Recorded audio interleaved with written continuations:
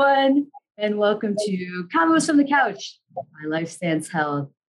On today's episode, I'll be talking with Dr. Autumn Kim from our Independence, Ohio office about how social media can often give misinformation about mental health. So, Dr. Kim, welcome. Thank you for being on today. Hello, nice to be here today. Tell us a little bit about yourself. Sure. So I actually just started up with LifeStance this past summer. I started up here in August after completing my training this summer over at Nationwide Children's for child and adolescent psychiatry. Did my adult training at OSU and am certified in seeing both adults and young kiddos. So certainly see the gamut of all social media users, particularly those younger ones who have never lived without social media. So I think it's a very important topic, particularly for child and adolescent psychiatry. For sure. So, jumping in right from that is to ask you, how can social media platforms be helpful when they're covering mental health topics? I think the biggest part of social media that is extremely helpful for adolescents, and they've done surveys on social media, positive kind of things that from adolescents' perspective, and that's social connectedness. So having that sense of social connectivity with their peers, and oftentimes kids that I see feel kind of ostracized when they don't have social media or parents are not allowing them. It kind of makes them feel like they're out of the loop, that they're missing out on something. So I do think there's a level of social connectivity, particularly for a lot of those kids who have social anxiety, that is a platform that they could at least somewhat utilize to get some of those interactions. I think a sense of belonging, understanding that other people also struggle with their mental health, that there are other children and adolescents in particular that are struggling with their mental health, and trying to find answers for that, I think is something that gives them a sense of productivity in terms of figuring that out and working towards some sort of treatment. So I do think from that kind of perspective, it does bring them some sort of sense of comfort and social kind of aspects to it. Right, for sure. Especially as COVID had come into being, I think it was the primary way for many of us to be connecting with one another as well. So, for sure. So on the downside of this, I had recently come across a study that had looked at the top 100 most popular videos on ADHD uploaded by TikTok. And what was found that 52% were classified as providing misinformation or misleading information about ADHD. So a lot of these videos were viewed millions of times. So if that gives you any inclination of like how much misinformation can kind of be put out there. So let's talk about that. How can it be? I would agree with that. I think we've all kind of felt the repercussions of mental health, TikTok in particular, all those snippets. And most of the people on TikTok who are talking about their mental health are not mental health professionals. So I think about 10% of the information is actually put out by mental health professionals and accurate in general. I would say ADHD is a huge one, and I'm not surprised by that statistic at all, of 52% of misinformation. I would say ADHD, autism is a big one that I'm seeing nowadays, dissociative disorders, multiple personality disorders, and bipolar disorder is always a popular one that kind of tends to be things where there's a lot of misinformation, a lot of over-diagnosing ourselves with those concerns. And I think although I appreciate people trying to understand more about mental health, try to find answers about themselves and to learn and understand how to treat those disorders, I think it leads to a lot of not fully understanding what's actually going on, right?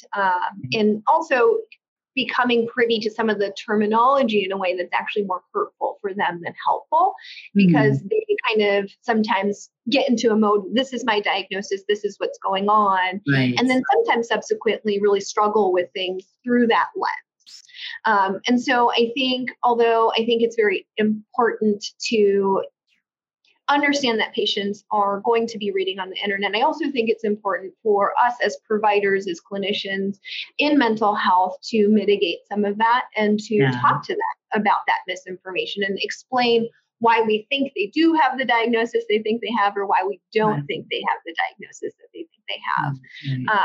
And I'm pretty upfront with a lot of particularly my younger patients that, hey, if you look up something on the internet, please tell me. Please, let's talk about it. Because I don't think there's any reality that exists where kids and adults aren't going to be Googling this stuff or looking it up on TikTok or on Facebook or whatever it might be, trying to understand. So it's more so about trying to talk with them, meet them where they're at, and try to understand why they think those things too. Right. And I think the key component there too is educating them accordingly. I know I've had some of my own clients come to me feeling like, okay, I saw this over here. Could this be me? And it opened up the doors for just great, communication and conversation about it. And sometimes there might be something to it and sometimes not. And I'm educating accordingly. And that's okay. And it's natural. We're all going to go to the internet, that wealth of knowledge that floats out there on the web to kind of help understand things better. I think it's pretty common for medical, problems and stuff like that. Ooh, I have this nasty rash. Let me look it up. And then you look at WebMD and it's like, oh my gosh, could that really be leprosy or something like that? Right. So it makes sense that this, seeking information is going to happen for mental health as well. But that's why it's so critical of understanding the correct information about mental health as well. So how can people determine whether a social media platform is providing accurate information or not? I think that's a great question. Yeah. I think what's really important to understand is most of these social media platforms that are talking about mental health or putting out treatment or considerations or symptoms are usually patients themselves. And everyone experiences all different diagnoses differently. And so I think that's the part that gets really dangerous or tricky, is that people kind of assume that's what's going to happen to them, or this treatment is innately bad or good because it was bad or good for someone else. So recognizing that although we can have a sense of understanding, belonging, because these people are also struggling with their mental health, their journey is most likely very, very different from your journey. Their treatment is going to be potentially very different, and you want it to be. You want your treatment, you want your diagnoses to be individualized. You want to have an understanding of your diagnoses from how it presents within you, right? And I think when we get overly related to these TikTok personalities or people on social media, that innately can be somewhat leading to people over kind of recognizing or becoming enmeshed with some of these diagnoses, because these are people that we really respect, we like, we enjoy watching, right? And sometimes we can be influenced, and it's not necessarily a super conscious, intentional thing. Right. But then you start to sit there like, my goodness, do I do that? I think I've done that. You know what? I probably do that. That is a problem. So although I think introspection is important, I think that overly introspecting and turning everything into something that's pathologic, whereas some of these things are just normal. Like, you're depressed. You had a bad day because you're in the middle of a breakup. Does that equate to depression, or does that equate to, trauma or something in that nature, right? Is recognizing that some of these emotions, some of these mental health symptoms are within normal limits, are reasonable, and don't equate to being pathologic. And I think that's the line that a lot of people need to toe and discern between as well. Mm-hmm. And to piggyback on that, this also makes me think of sometimes people can merge with their mental health diagnosis by saying like, I am depressed, I am anxious. And so often what I try to do is help them tease that out. That's not the totality of who you are. You struggle with symptoms of anxiety, you struggle with symptoms of depression, right? And so I think as good clinicians, trying to help them see who they are, the totality, and that their diagnosis and what they're seeking online too does not make up everything of who they are, for sure. I cannot agree with that more, Nikki. I think that it is really important that people understand that you are more than your diagnoses, and that's not who constitutes you. I think what we also have to understand is these frequent social media users, their age is typically at a time where they're not even quite sure who they are as a fully formed person. They don't know their values, their morals, the people that they want to surround themselves with, the people that they like to interact with, what they look for in a potential romantic partner. All of these things, right, are a part of understanding our identity. And I think sometimes everything that's out there are struggles with identity, with mental health, rather than trying to encourage people to see themselves as a whole, not just their mental health concerns or their struggles. Right. People are so much more than that, and there's so much more that defines a person and their identity outside of mental health that I think is really crucial and being missed when all we kind of focus on is the mental health aspect. Right. I agree. Any other takeaways you'd like for us to know about when it comes to social media misinformation? I think the most important thing that I can kind of impart on folks with social media use is it is not innately wrong. It is not bad. And I don't think that a lot of these folks who are putting stuff out on social media intend to do it in a malicious way or to create misinformation. I do think it's important that patients understand that this is all very individualized to each patient, how they experience their symptoms.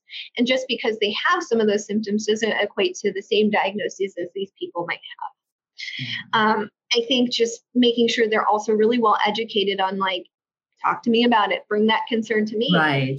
Being open and honest of, I know you're going to Google this stuff. I know you've been looking on TikTok, right? And I often end a lot of my appointments when I first meet patients with, what medications have you looked up or what anything in mind that you have?